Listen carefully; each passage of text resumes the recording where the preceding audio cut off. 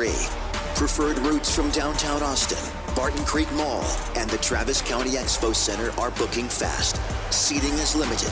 Book now at thecircuit.com. This hour brought to you by Eckert Dentistry. Dr. Eckert can give you a new smile in just one day. Permanently secure to dental implants. Call 345-3166 or online at drueckert.com. You're listening to KTAE AM Elgin, K270CO Round Rock. We are The Horn. The Horn.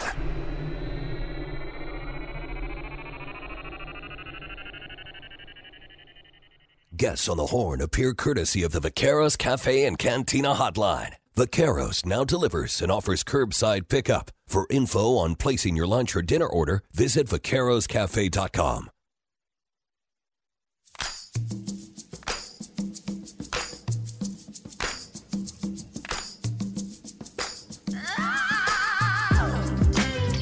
Hook 'em up with E and Rod P. Brought to you by Bud Light on The Horn. Still a lot to do on a Tuesday, rolling all the way to 11 o'clock. That's right, 5 hours a day, 5 days a week. Austin's only local morning sports conversation. And where else would you rather be as the temperatures are about to drop? The football is heating up with Texas and Oklahoma, both undefeated. First time Longhorns have gone into this game 5-0 since 2008. Mm-hmm. And last time Longhorn fans were able to dream about big things like national championships, and it's been that long, and here they are having that conversation, which is fun. Also, Oklahoma at 5-0. Their measuring stick game here. How good are they? Also this weekend, Sunday, Rod, the Cowboys play the Niners. And as we speak right now, Cowboys owner Jerry Jones is doing his weekly radio visit with the fan up in Dallas. Among the things he has said, he says, we told you earlier that Mike McCarthy said yesterday that Zach Martin and Micah Parsons are both going to be in the rehab group, both dealing with injuries. Zach Martin's got a quad injury. Micah's got a ankle/knee. But Rico Dowdle's also in that rehab group, as Mike McCarthy called it. Both have a chance to play Sunday against the 49ers, but no guarantee, so kind of a questionable deal. Mm-hmm. Now, on Micah Parsons, Mike McCarthy says, I'm not of high concern with it. I think he'll be full go by Thursday at practice. Now, this morning on his radio hit, Cowboys owner Jerry Jones said that he thinks Tyron Smith, the left tackle, is iffy to play against the Niners. He said, we're well prepared if he can't. And then Jerry did say today that as for the 49ers, they are probably right now the most likely team to go win the Super Bowl. But in order to get there, they're going to go by us, hopefully 2 times, if that's the way it falls in the playoffs. So Jerry Jones speaking confidently. Bottom line is you're playing the best. I agree. And this is exactly what Cowboys fans have been talking about, and we've discussed it as well. The measure of success for this season is pretty simple. You got to get past the divisional round. So, no matter what happens in the regular season, of course, you got to make the postseason, but you got to get past the divisional round. That's what's been haunting this organization for a few years. And it seems like San Fran or Philadelphia is going to be there to meet you. So you're going to have to beat one of them teams, and you get to play Philadelphia twice, but then you get to see San Fran this week too. So you'll have a really accurate or clear picture and gauge on what the Cowboys need to do to take that next step. Yeah, I mean, and this game is, if they lose this game, doesn't mean they can't beat them in January. Just got to make some adjustments, though. And, I think we all would assume How about them Cowboys? Odds are probably fair that the Eagles and Cowboys will maybe split their home and home, right? I mean, this year. Yeah, I think that's Could fair. see that. And Niners are right there. Cowboys defense back to playing, as Dan Quinn said yesterday, that was us. That's our defense. We play fast. We play with relentless effort, and we dominate, and they really have.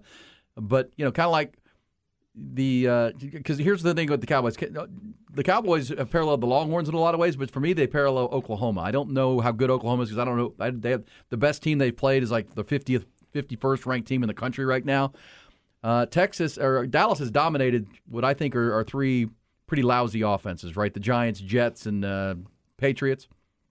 These are bottom half of the league offenses, and as we saw with the Giants last night, maybe the worst offense in the league belongs to the New York Giants. It's possible. Giving up 11 sacks, pick six. Did you see Brian Daboll when threw his quarterback under the bus? Well, he wanted to strangle his quarterback. He did, man. He looked bad. He looked mad at him when he was talking to him on the sideline on the bench. Well, yeah, because he's so frustrated. If they score a touchdown there, that would have been 17-10. I mean, they would have still been in the football game as bad as it was, and that made it 24-3. Instead, it was 14-point swing and just a terrible read by his quarterback, and I don't even know what he was throwing to. But Devon Weathers threw it out of the slot, jumped that thing.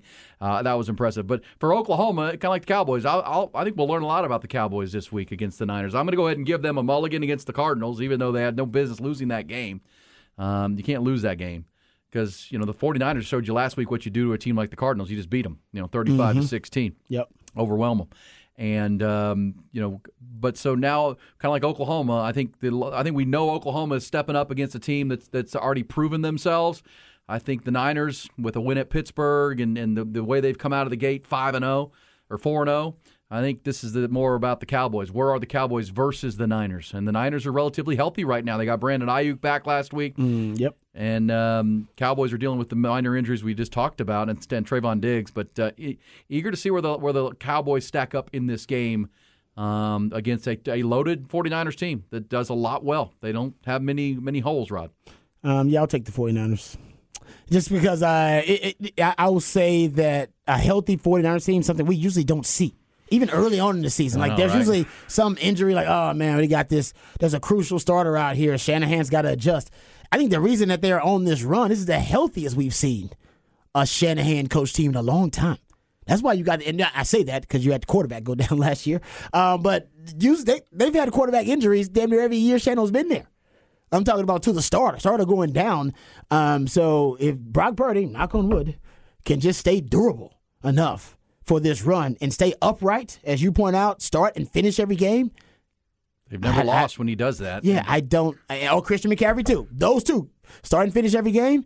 I'm not saying they're going undefeated. That's not the case. But they're going to beat the Cowboys. They got both of those pieces. I feel like it. They'll beat the Cowboys. And Christian McCaffrey is off to an MVP caliber season. I mean, maybe Shadow's trying to win the MVP because the usage is way too high. It's a little concerning for me. Cole, you're a 49er fan, aren't you? Yeah. Is the usage for Christian McCaffrey a little concerning for you?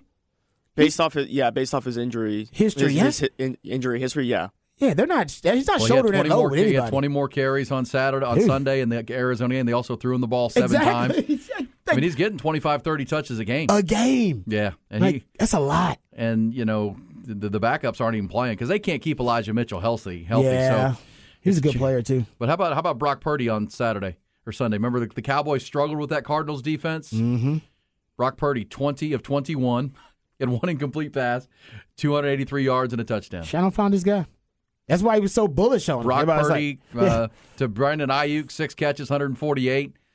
They didn't even really need Debo in that game. And he's their man beater. When a team wants to play a lot of man coverage versus the 49ers, usually they end up bracketing Debo, rolling coverage his way, something like that. And they'll usually end up doing something similar with Christian McCaffrey because you don't want a linebacker on him, so you end up trying to bracket him, play in and out. If he goes out, a player will take the out cut. If he cuts in, player will take the inside cut.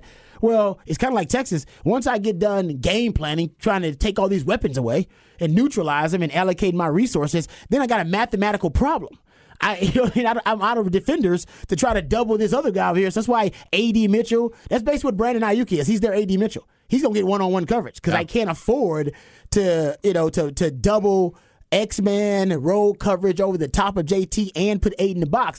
You know you got to put Aiden in the box against Shano. You know you got to stuff the box. If you don't, he's going to run it down your throat, make you choke on it. So you better put something in the box. I'm going to bracket Debo, and then I'm also going to allocate resources to Christian McCaffrey. Who the hell's got time or resources to worry about Brandon Ayuk? Yeah. Well, and that's exactly what the Cardinals did because Debo didn't have a catch in that game. Yeah, you got to take something away. Yeah. And Kittle didn't have a big game, but it was Christian McCaffrey and his Ayuk who had the huge games there. And the numbers are pretty staggering for the Niners since they've acquired Christian McCaffrey. Doesn't matter if Garoppolo or Purdy are their quarterback. They're 16-1 in their last 17 games, and the one they lost was the Eagles when all their quarterbacks got hurt. All of them. All of them got hurt. But and Purdy, 20 of 21. When does that happen in the NFL? 20 of 21. One incomplete pass. He's good, but the scheme is perfect for him. Yep. And it's what Personnel. we're seeing from Quinn Ewers. Just learn. What once you realize what the defense is doing to you, and that will be a really fun part of this game. The chess match between, we talk about Sark versus Brett Venables, but it's really Brett Venables versus Quinn Ewers, right? What can Brett Venables show Quinn Ewers that's new, that confuses him? Because he's shown the ability in 15 starts into his career to be confusable. But you can tell when that's what you could see with the Kansas game. What he was seeing was very clear to him. Yeah, when he is prepared, and we know this, right? Just taking the games this season. And Sark admitted it. That's why I love Sark, because Sark almost gives you too much information sometimes, but it's great for us because then we can get these little tidbits. And he basically admitted there were 2 games early on in the season. All right, within the first 3 games of the season, there were 2 of those games where they got a different picture, all right, on the field in the game than they prepared Quinn for. Yeah. They got different looks in those games. We assume were Rice and Wyoming, where Quinn had a slow start. In the Bama game, he had a fast start. Quinn looked great. Why? Well, they've been prepping for the damn Bama game for 8 months. So, of course, he looks great in the Bama game. He got every look he was starting to see, and the familiarity. All those coaches that Texas got, they know that Bama system. They know it in and out. And remember, Nick Saban says he doesn't change his system when he brings in new coordinators. They run the Bama system. Well, that's great, but that's also really good for the coaches because everybody knows the Bama system. So he come out a well-prepared Quinn Ewers.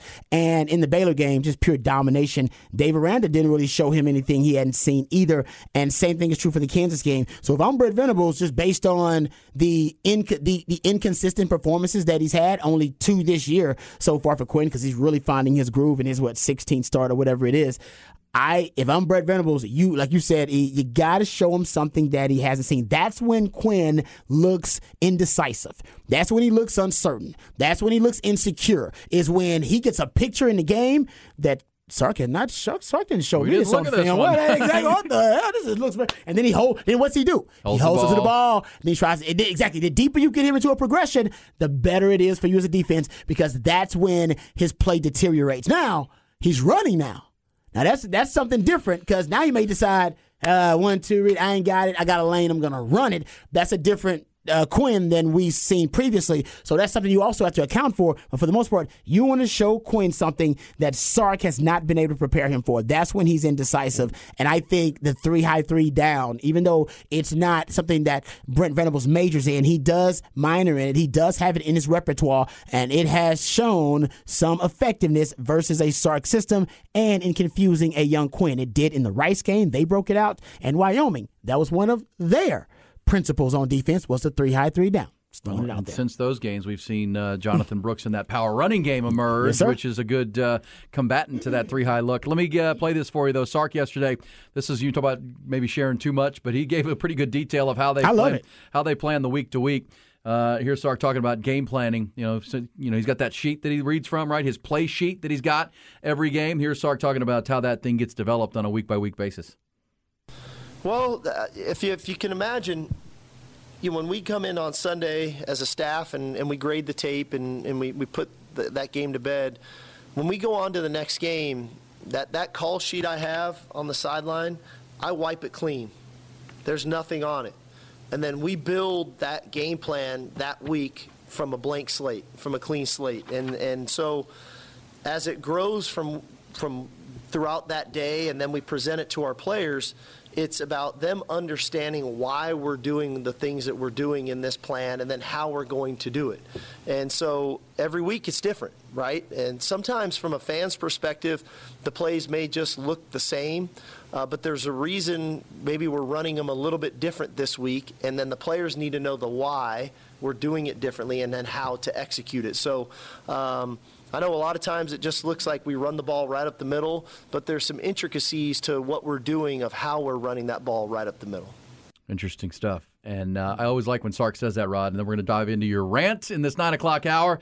But one more from Sark, because then he talked about the improvement of this team is based on trust, that the trust that they have. And when Sark says, we want the players to not just know what they're doing, but we want them to know why they're doing it. Like why their specific role on this play is important to the execution of this play. Even if the ball's not going to you, your role is vital within it because it all works together, 11 people at once. And Sark was asked a good question yesterday by one of the members of the media about how important is trust on the field within your program? Yeah, no, I think trust is enormous to our success, and it's trust in their own training. It's trust in their coaches, that their coaches are putting them in the best position to have success. It's trust in the guys that they're playing with, next to, on the field, in the moment, the calls that are being made, and everybody working on the same page. So, at the end, the best examples I can give are the reality of the execution that we have right now. We aren't playing football where there's a bunch of mistakes, right? Generally, coverage-wise, in the back end, right? We're not blowing coverages like we have maybe the last couple years. Up front, I think we had a couple issues early on with protection, but now from a protection standpoint, the pocket's been pretty clean. I think the runners trusting now, we had some young runners trusting the offensive line and the blocking scheme of where these balls should hit, and you're seeing a little bit of a different style of runner out of Jonathan Brooks and Cedric, for that matter. They're hitting these holes. So I think with Quinn in his trust of throwing these balls to a spot, like he threw a ball to Xavier the other day, a deep out on our sidelines that he threw before Xavier even broke. So there's levels of trust to this, but in the end, that's when we operate at our best. If we are not independent contractors, we all work together, and collectively, when we have trust, which I think we've earned over time with the consistency of which we go about our business, that puts our trust at a high that makes us feel good. All right, and that's what you're saying about Brett Venables. You want Quinn Ewers to not trust what he's seeing, right? Yep. You want him to drop back and say, "Oh, that's not what I expected to see right there." Because the boy against Kansas at 25 for 35 and really locked in, he was seeing what he wanted to see what he expected to see. That's the get him off balance a little bit. Thought the chess match between Quinn and Brett Venables, and then Sark. And then PK and Dylan Gabriel, too. Then can expect the same thing. The other way, it's what make this a great game. Both teams are 5-0. Hey, let's get Rod's rant. I'm as mad as hell, and I'm not going to take this anymore. Find out what happens when people stop being polite and start getting real. You ain't keeping it around. My God, okay, it's happening. Everybody stay calm. Oh, you've done it now. It's time for Rod's rant of the day. Hold on to your butts. All right, now, just bringing up something we discussed earlier in Rod's rant. I thought it was an interesting conversation, more of a thought experiment when it comes to the Texas-Oklahoma game. I was having a conversation with a friend of mine about the Texas-Oklahoma rosters, and I presented him with a thought experiment, and really I didn't expect it to go down the path it did, and I'm not trying to sound cocky and arrogant, but it was this thought experiment that really made me believe that Texas not only is going to win the game, but they should win it comfortably. If you had to look at both rosters, say you put both rosters, Texas and Oklahoma, all right, side by side, and let's take it from the Texas side, is there a player on the Oklahoma roster who you would trade for if you were obviously the head coach at Texas? Is there a player on that roster you'd rather have than a player that's on the Texas roster right now? That's the thought experiment. What player on the Oklahoma roster would you rather have than the player at that position on the Texas roster? And I came up with like 4, maybe. Obviously, the most obvious is kicker. I don't even know what their kicker is, but everybody's like, "Oh, kicker, take kicker." I don't know about. I don't know what their kicker has done, but obviously, Bert Auburn has been inconsistent so far this year. Even Sark was asked about whether they were going to change kickers, and Sark said no, that he's going with Bert Auburn and that he's got to find some consistency. So maybe kicker is up there. They have a really good inside linebacker, off-ball linebacker, Stutzman, who's a really good player. As a matter of fact, we just had Taylor McCarg on, and he said the strength of the defense, maybe the strength of the team, is their linebacking core. You got Jalen Ford, but the other linebacker, the other off-ball linebacker, maybe Stutzman could be considered a better player. Man, their leading receiver is Drake Stoops in terms of receptions. A receiver wouldn't be on that list. Offensive line, defensive line, I don't think anybody. Dylan Gabriel is a possibility because he is a 6-year quarterback, and he's really prolific, and he is the first good quarterback Texas is going to face. But they do face Quinn Ewers in practice, and would you trade a Dylan Gabriel? Yeah, that's an argument for Quinn Ewers? Maybe. Well, and remember, but when it's talking about the system you're running, you would want Dylan Gabriel for Kendall Briles' system. For that Art Briles, yes. Yeah, yes, you're right about that. But for what Sark wants to run, which is his system, pro style, probably want the bigger arm. Probably want the ability to spin it down the field and make all the throws. That's more Quinn. So that's at least a push at this point. I wasn't trying to be cocky and arrogant. This is not me trying to, You're just breaking down the rosters and trying to find out who has an advantage. I'm not trying to give Longhorn fans a lot of Kool-Aid to drink. I'm just saying from the thought experiment, do it from the other side if you want to too as well. I think if you do it from the Oklahoma side, you'd probably take like 15 guys maybe. Yeah. Something like that. You definitely take all the wide receivers. All the wide outs. You take all the wide outs. You take the tight end. The D-line. You take like 3 players on the D-line. Sweat, Murphy on the D-line at least. Hell, maybe Collins 2 on the D-line. Linebacker, you take Jalen Ford. Take Jahdae Barron. Well, it's funny because as you're talking about this, I was so every week, Andy Staples, the reporter, the great college football writer, he does a podcast, little interview with Jim Nagy, the director of the Senior Bowl, and they were talking about this game. And they started with a conversation with Dylan Gabriel that he thinks maybe Dylan's a little bit overlooked for, he's a good player, for the draft class and looking at these quarterbacks. But then he said Gabriel will have a tough task against the Longhorns. Nagy highlighted a couple of seniors on the defensive line, Sweat and Alfred Collins, could spell trouble. He says Texas has a bunch of guys. They've got the 2 D tackles up front, Sweat and Collins. They're different players, very different. So if you're a guard or center playing those 2 guys, different challenge. Sweat is all power. He's going to come right down the middle. Collins gives you a little bit more. He's longer too. I'm talking about Byron Murphy, who's probably their best defensive lineman. No, he didn't bring him up. Yeah.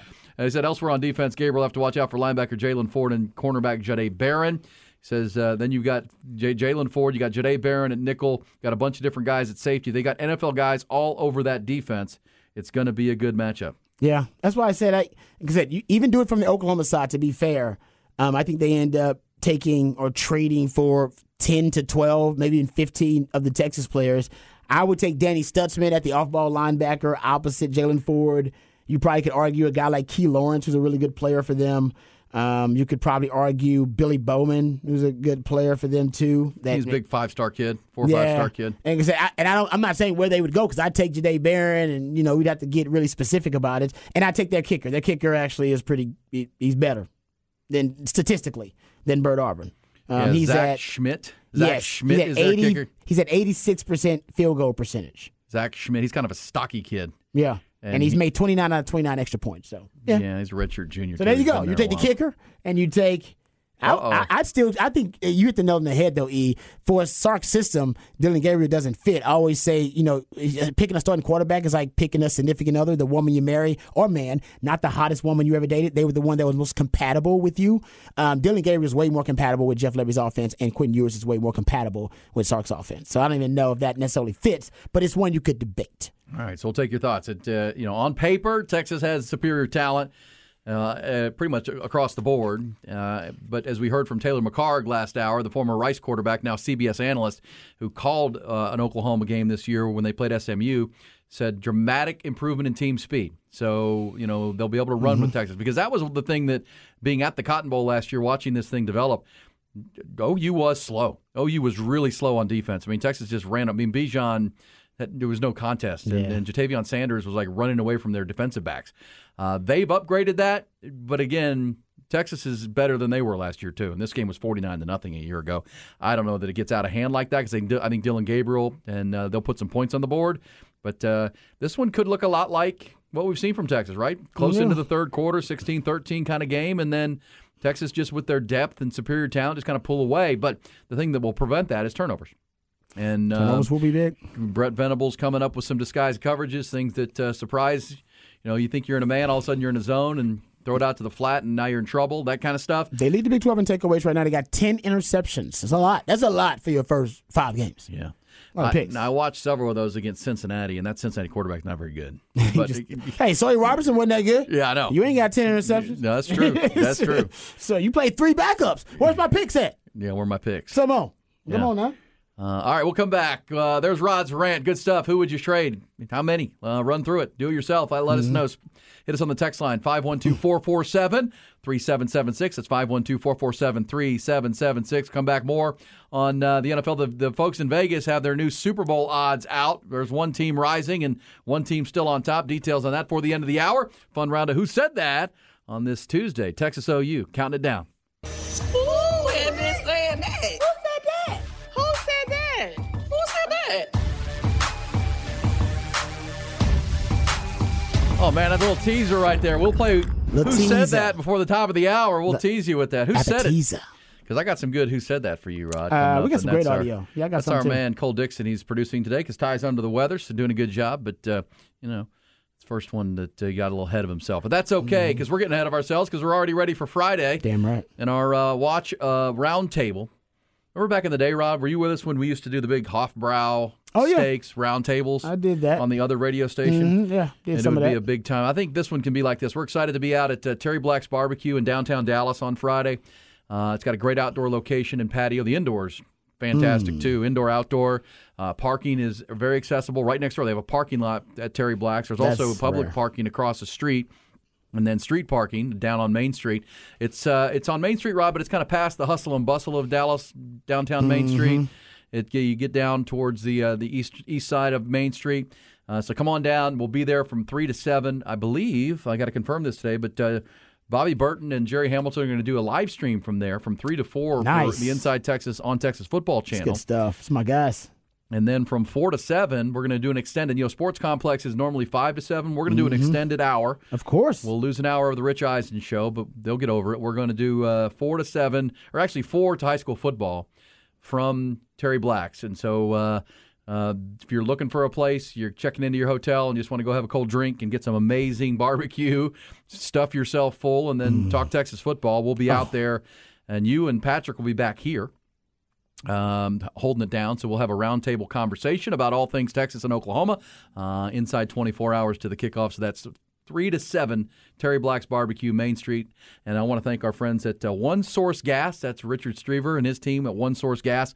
They are helping us get up and back there with all the, as our title sponsor of our Watch Roundtable and our Friday Roundtable at Terry Black's. It's One Source Gas, your one source for all of your compressed gas needs. If you need them for your beer taps in your restaurant, if you got medical needs in a veterinary clinic or medical services, One Source Gas, ATX, a small company, but it's grown like crazy because they do it better than everybody.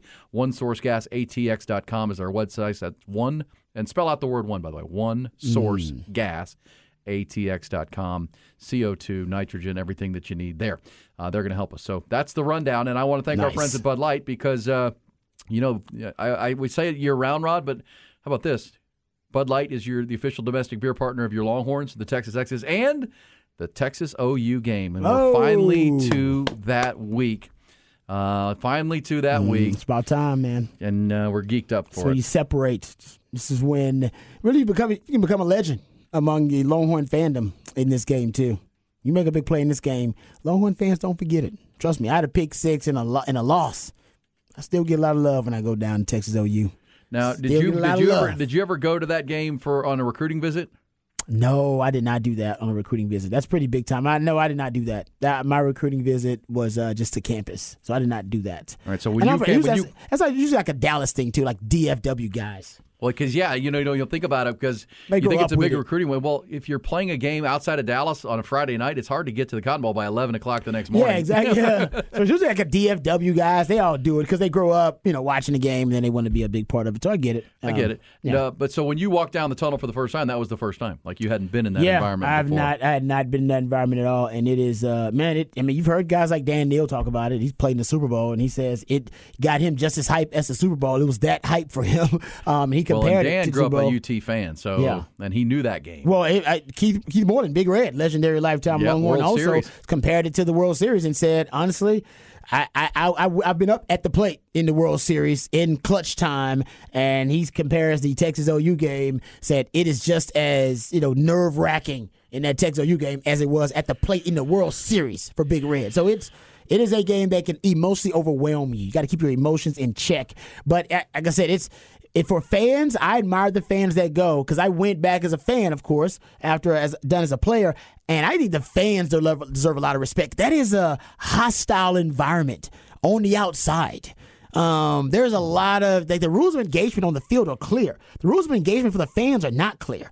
And when some Sooner comes in your face and it gives you the middle finger and starts dog cussing you in front of like your niece or your little cousin, and then you kind of to defend yourself, you start losing it a little bit, and then you realize like how that vitriol and the angst that exists between those two fan bases, and it happens literally the lead up all into that game Friday night. Thank God it's in the morning. I'm glad That's why they would never play it at night. I'm glad it's in the morning. That's why they would never play that game. It's just too much frustration of angst and vitriol built up. There's one thing I've been asked the most: why won't they ever play a game in prime time? That's why. Because there'll be a fight, some fights. It's enough rowdiness if they start drinking at 9 for an 11 o'clock kick. Oh man, 2:30 it got a little hostile when they would do some 2:30 time. I've gotten into it with people in the morning. What do you mean? No, I know. I understand. But if you're trying to do that at night, and then after that game, of course, it's in South Dallas, which isn't the best hood, but no, it's best at 11. Yeah, and that's why I love that house bar you were talking about. And that's why it'll be great to have the community of fans there at Terry Black's, because you need people to have your back. You need to find that burnt orange. Right? Well, when we were at the Hofbrau back in the day, we were deep. You rolled deep. That was what was the name of that little area, the stretch of Dallas at the time. West End? It was the West End. Oh man, you were deep. But so you had bars that were full of Sooners. You had restaurants that were full of Longhorns. Don't get caught up in the wrong place. I don't think there's much. Well, there could be other stuff around Terry Black, so you could get some crimson and cream down there, which would be great. That's cool. I just need the burnt orange. I don't need that crimson. I don't need it. I'm not looking. I'm not likes to fight guy. I'm not looking for confrontation. Some Oklahoma Sooners go down there looking for confrontation. For sure. I'm like, dude, I want to hang out with my people. I want to fight with y'all. Well, most of the like to fight, like especially for the rowdiest of fan bases, right? Most of those likes to fight guys never went to school there. They're just the T-shirt fans. That's true. Good point. They're roughnecks. Yeah. I agree with you on that too. And both sides probably have those, by the way. I'm not just talking about the Sooners. I remember trying, because I lived 8 years of my life in Ohio. My dad's a big Ohio State fan. Oh yeah. And I'm not denying that Ohio State fans are the worst, but the one thing because remember Texas played Ohio State back-to-back years, right? In Columbus and then here. And it was amazing how many folks said, man, the folks here were so nice. I was like, well, those are people who can afford to come down to Austin and go to this game.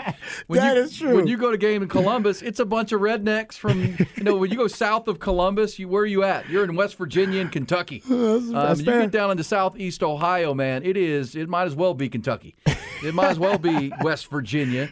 And if you ever go to a game in Columbus, those are the ones that flock to the game. They don't even go to the game, Rod. They just hang out. They're outside. Tailgating. They can't afford tickets. And they're just causing problems for people. They're habitual line crossers. They just want to cross the line. Well, remember, you've ever been to the Horseshoe? I've not. I've heard horror stories. Oh, man. I've not, though. Well, they have this great big parking lot that surrounds the stadium, and people line up and park, and they tailgate in that parking lot. The whole game. So you have to walk through it to get to the game. No, it's a mess. But, again, I would argue that the high majority, not a good portion of the real bad fans never went to Ohio State. Or they're students or knuckleheads like that, which every campus is going to have to deal with some of that. But, yeah, the ones that flew down here to come to the team game in Austin, it's a different group of people for the most part. But, again, I'm not going to deny that fan base is the worst. Yeah, because people they've talked about that. But you've been to Norman before, too, though.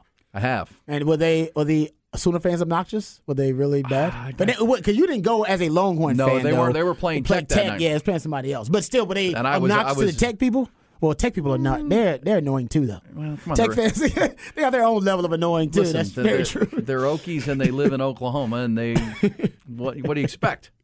Yeah, come on, man. They made that choice. They made that choice. They made that choice. They live there. Yes, think they're going to be in good moods. But they decide to live there. They could move to Austin. I know a lot of Aggies. They don't live in Aggie land. They choose to live in Austin. Those are the smart Aggies. Good stuff coming in on the text line. There are a lot of smart Aggies. They just don't live in College Station. Exactly. That's what I said. No, the smart Aggies, they come and they're like engineers here in Austin. They're building half of their buildings around here. Yeah. Engineers. I run into Aggies damn near every day. They're like living in Austin. They love it here. This says, I read yesterday that Sankey is interested in locking the Red River rivalry game into a 2:30 game. Yes. That is the word on the street, is that he's going to take it to 2:30 as soon as he gets a chance. Not night, but midday, afternoon. And that's the SEC's main spot. That's their window. That's their window. Mm-hmm. Obviously, Fox has made the big 11 o'clock noon kickoff in the East their big game. And this game, look, think about why it's been 11 o'clock for so long now. Outside of a couple of occasions, The TV partners, right? ESPN and ABC. Yeah. Because think about it with ABC. It's always an 11 o'clock kick on ABC, and that's their window that goes national. That's who's running the show. And ABC goes national, coast to coast. Everybody sees it. When you get to the ABC at 2:30, that's when they go regional, right? They got 4 games, one in the West, one in the Midwest, one South, one East, and so. And they didn't. The ABC would never want this game to be a regional game. They want it to be coast to coast. Yeah. CBS, when they've had I'm assuming it'll stay when it gets to ESPN next year.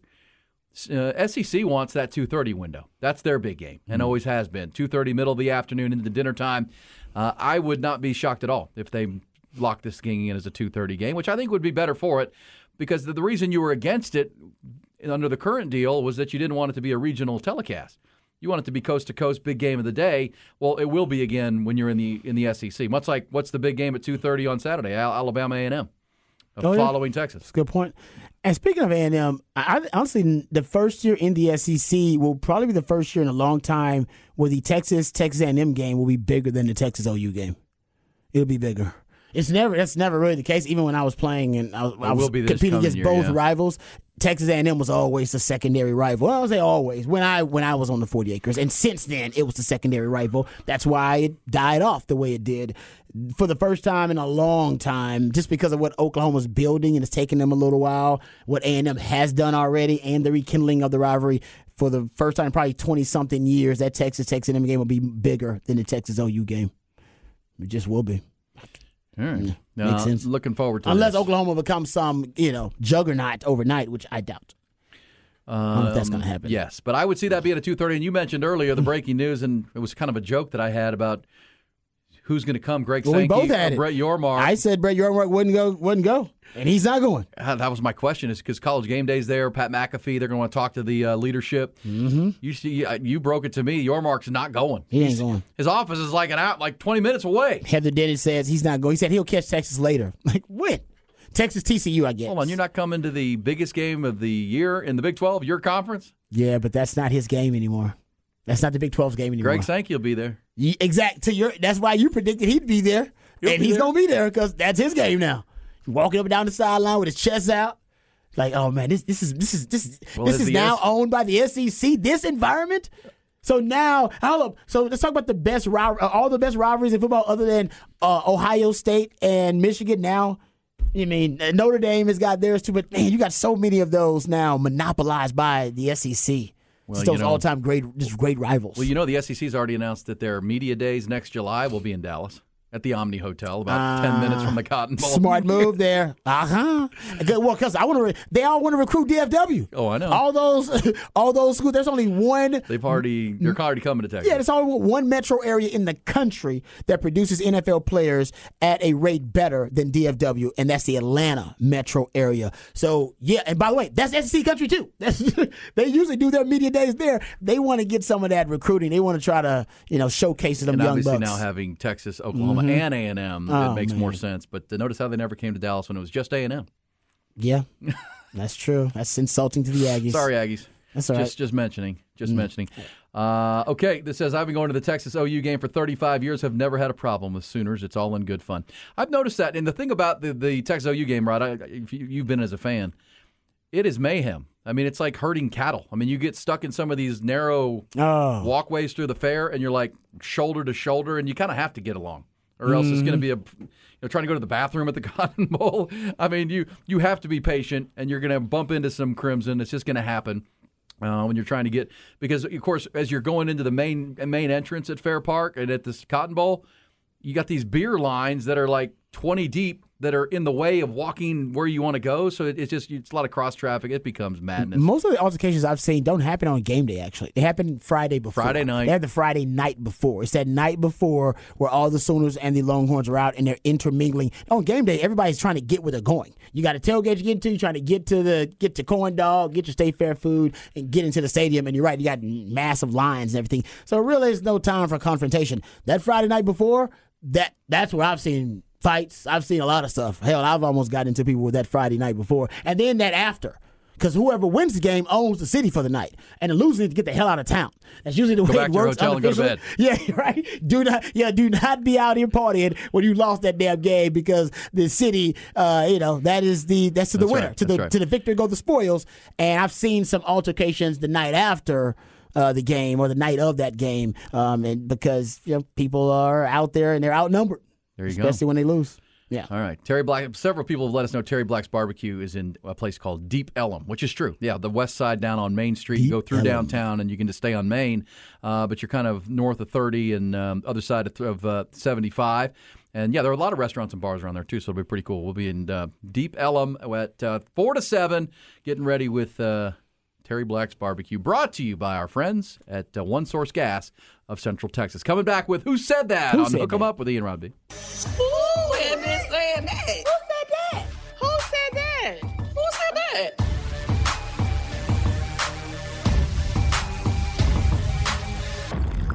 All right, there you go. Cole, now you're on point. At, just after 9:45, Rod, and it's 9:45 on Tuesday. And OU still sucks. Who said that? Audio from around the sports world, and then we have to decide who said it. Rod, what do you have for me here? What's our first one from you, my friend? All right, go. I sent you a bunch of them. You can just kind of tee up any of them I sent you and play them. Who said that? Who said it, Rod? They would love it if we could call the game right now, okay? Guess what? They can't, okay? They can't. But our will has got to be stronger than theirs. If our will is not stronger than theirs, then let's just get on the plane and go home right now. Is that what we want? No, sir. Let's go out there and battle this. RBO, 1, 2, 3. Ooh, who is that? I would Give me say a it was hint. a team that had a 28-point comeback, and it was one of their coaches. A team who had a 28-point comeback over the week. Is that Baylor? It was Baylor. It's hard to get to. I think it was the offensive coordinator and not Dave Aranda. Jeff Grimes? Yeah, so it wasn't Dave Aranda. It was Grimes, but I thought it was pretty cool. Yeah, that wouldn't have been Dave Aranda. He's been very quiet. We need to have a comeback. Yeah, but apparently that was the fiery speech. I knew somebody gave a fiery speech. Jeff it Grimes, was Jeff Grimes probably. That was down 28-7 at the time. They won 36-35 with 26 fourth-quarter points. What a comeback for Baylor. It's a hell of a comeback. Might have salvaged their season. I mean, they play Tech this week. If they can beat the Red Raiders, and Joey McGuire's team has been terrible on the road under Joey McGuire. That game's in Waco. If they could win that, all of a sudden they're back to 3-3 and get Blake Shapen healthy. That season was careening at that point, down 28 points. How about this one, Rod? I think you and I both like this. Who said this? Awesome job by you guys. This is what I envision, man, Texas football look like. Right? It's dominating up front, running the ball how we want to run the ball, D-line attacking, dominating the line of scrimmage, swarming defense, explosive offense, and everybody excited about playing football. Love that. All right, that's what it feels like. Keep it there. All right, keep it there. Everybody got better this week, man. And this is what our team can be. Right? We got greatness in this room. Let's keep growing. Keep building. Keep leaning on each other. You guys got greatness. Right? Never forget that. Right? Love coaching you guys. Proud of you guys. And that's just the start. That's just the start right there, fellas. Keep grinding. Love you guys, man. Awesome win. Hey, let's get a game ball for everybody. Everybody gets a game ball. That's my man, D'Amico. I already know. D'Amico. D'Amico Ryans. That seems like that was a nice hire. Seems like C.J. Stroud was a great pick, and Will Anderson was a great pick. And I've watched them outside of the start of the Colts game where they got down, they had a turnover and got down 14-0, and Anthony Richardson, I think he kind of overpowered them early with his run game. They'll adjust to that. But even against the Ravens when they lost week 1, I just keep watching them thinking, man, they're so damn sound. They are. They're sound. They are. It's like this isn't the Texans where they're blowing coverages and they're out of position and they're just damn sound. And C.J. Stroud, they're not making big mistakes. And again, no turnovers in 4 games. No interceptions. Record setting. If as you said, if they get healthy on the offensive line and that becomes a strength, not a weakness, this team could be a factor in the AFC South. It just could because the AFC South isn't good. I was going to say Jacksonville was supposed to dominate the division. That's not happening right now. They're not dominating the division. So if you're the Houston Texans, you got a shot. Yeah, and in a weak you're division. 2-2 now. You just beat Pittsburgh. You beat Jacksonville at Jacksonville the week before. After starting 0-2, you've gotten back to 500. And as you just heard D'Amico saying, we're getting better by the week, and they're starting to believe in this young quarterback of theirs. And why not? He's playing great. All right, what do you have, Rod? All right, hook me up here, Cody. Just play me one of those nice pieces of audio. Who said that? Who said it? Not looking just only at our players on tape, looking at myself on tape, in regards to how we signal plays at the end, communicate. Got to do things better there. So for those I offended with that, I apologize. I won't be using that signal again. Not looking just only at our players on tape. All right, that was a college football coach. Did he use an offensive signal? Yes. Okay, so I don't know if you heard about this. I didn't. Okay, so I'll just reveal it. Oregon State head coach is who it was. And apparently when he was at the end of the game, he was trying to get the quarterback and his team to milk the clock. And he gave the was doing the shake weight? Yeah, he gave like the milking the breast. Like he's like milking his boobs. I thought he was doing like the shake weight. No, he was milking his own boobs as a signal to milk the clock.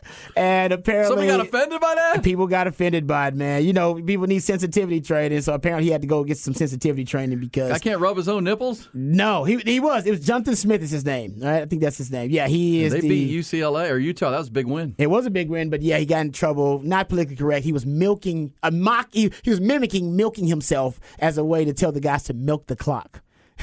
I love it. I won't use that again. I won't use that I think we're going to be again. all right, Coach. That was I not know. I'm too like, come offensive. on, man. Who's Let's have a offended little by fun out that? here. Come on. Many farms in Detroit? No, Dina. No, not a lot. In fact, Jack, I should clarify this. I didn't actually grow up in a farm per se. The house that we grew up in was originally erected in the early Dutch farm colonial style. So that, plus we had a lot of pets. Which one did you milk then? Dad, Honey, he said he pumped milk. what have you ever milked? Cat? Cat. I have nipples. Can you milk me? Can you milk me? Who said this? You'll know this pretty quick, Good but this is stuff, from Cody. last night's disaster of a football game on Monday Night Football, milk but me? I think you'll like it. See, that guard's got to get his hand more on the butt. He's got to get it up in there a little more. He's not pushing hard enough. He didn't get a push. Yeah. Pre-snap, he's got to have his hand on the butt and then go, right? He waited. You see? He's got no space. No quarterback. No chance that's going to work. You got to push the right butt cheek specifically. Yes. Each of them got a butt cheek. They got to get, that is disappointing. Yeah. That's the man. He's talking about the tush push. Yeah, you can't do it without pushing the right butt cheek specifically, Rod. That is true, but I will say You got to push the tush if you're doing the tush push. Daniel Jones was the tush they were pushing. Yes. Was it him? No. Yes. Jalen Hurts has a more powerful tush because he's a power lifter. Yeah. So it's all about the tush, but the tush has got to be big enough that it can survive the push. You know what I mean? And After that pick six, Dave Bryant, they would like to kick him in the tush. Kick him in the tush.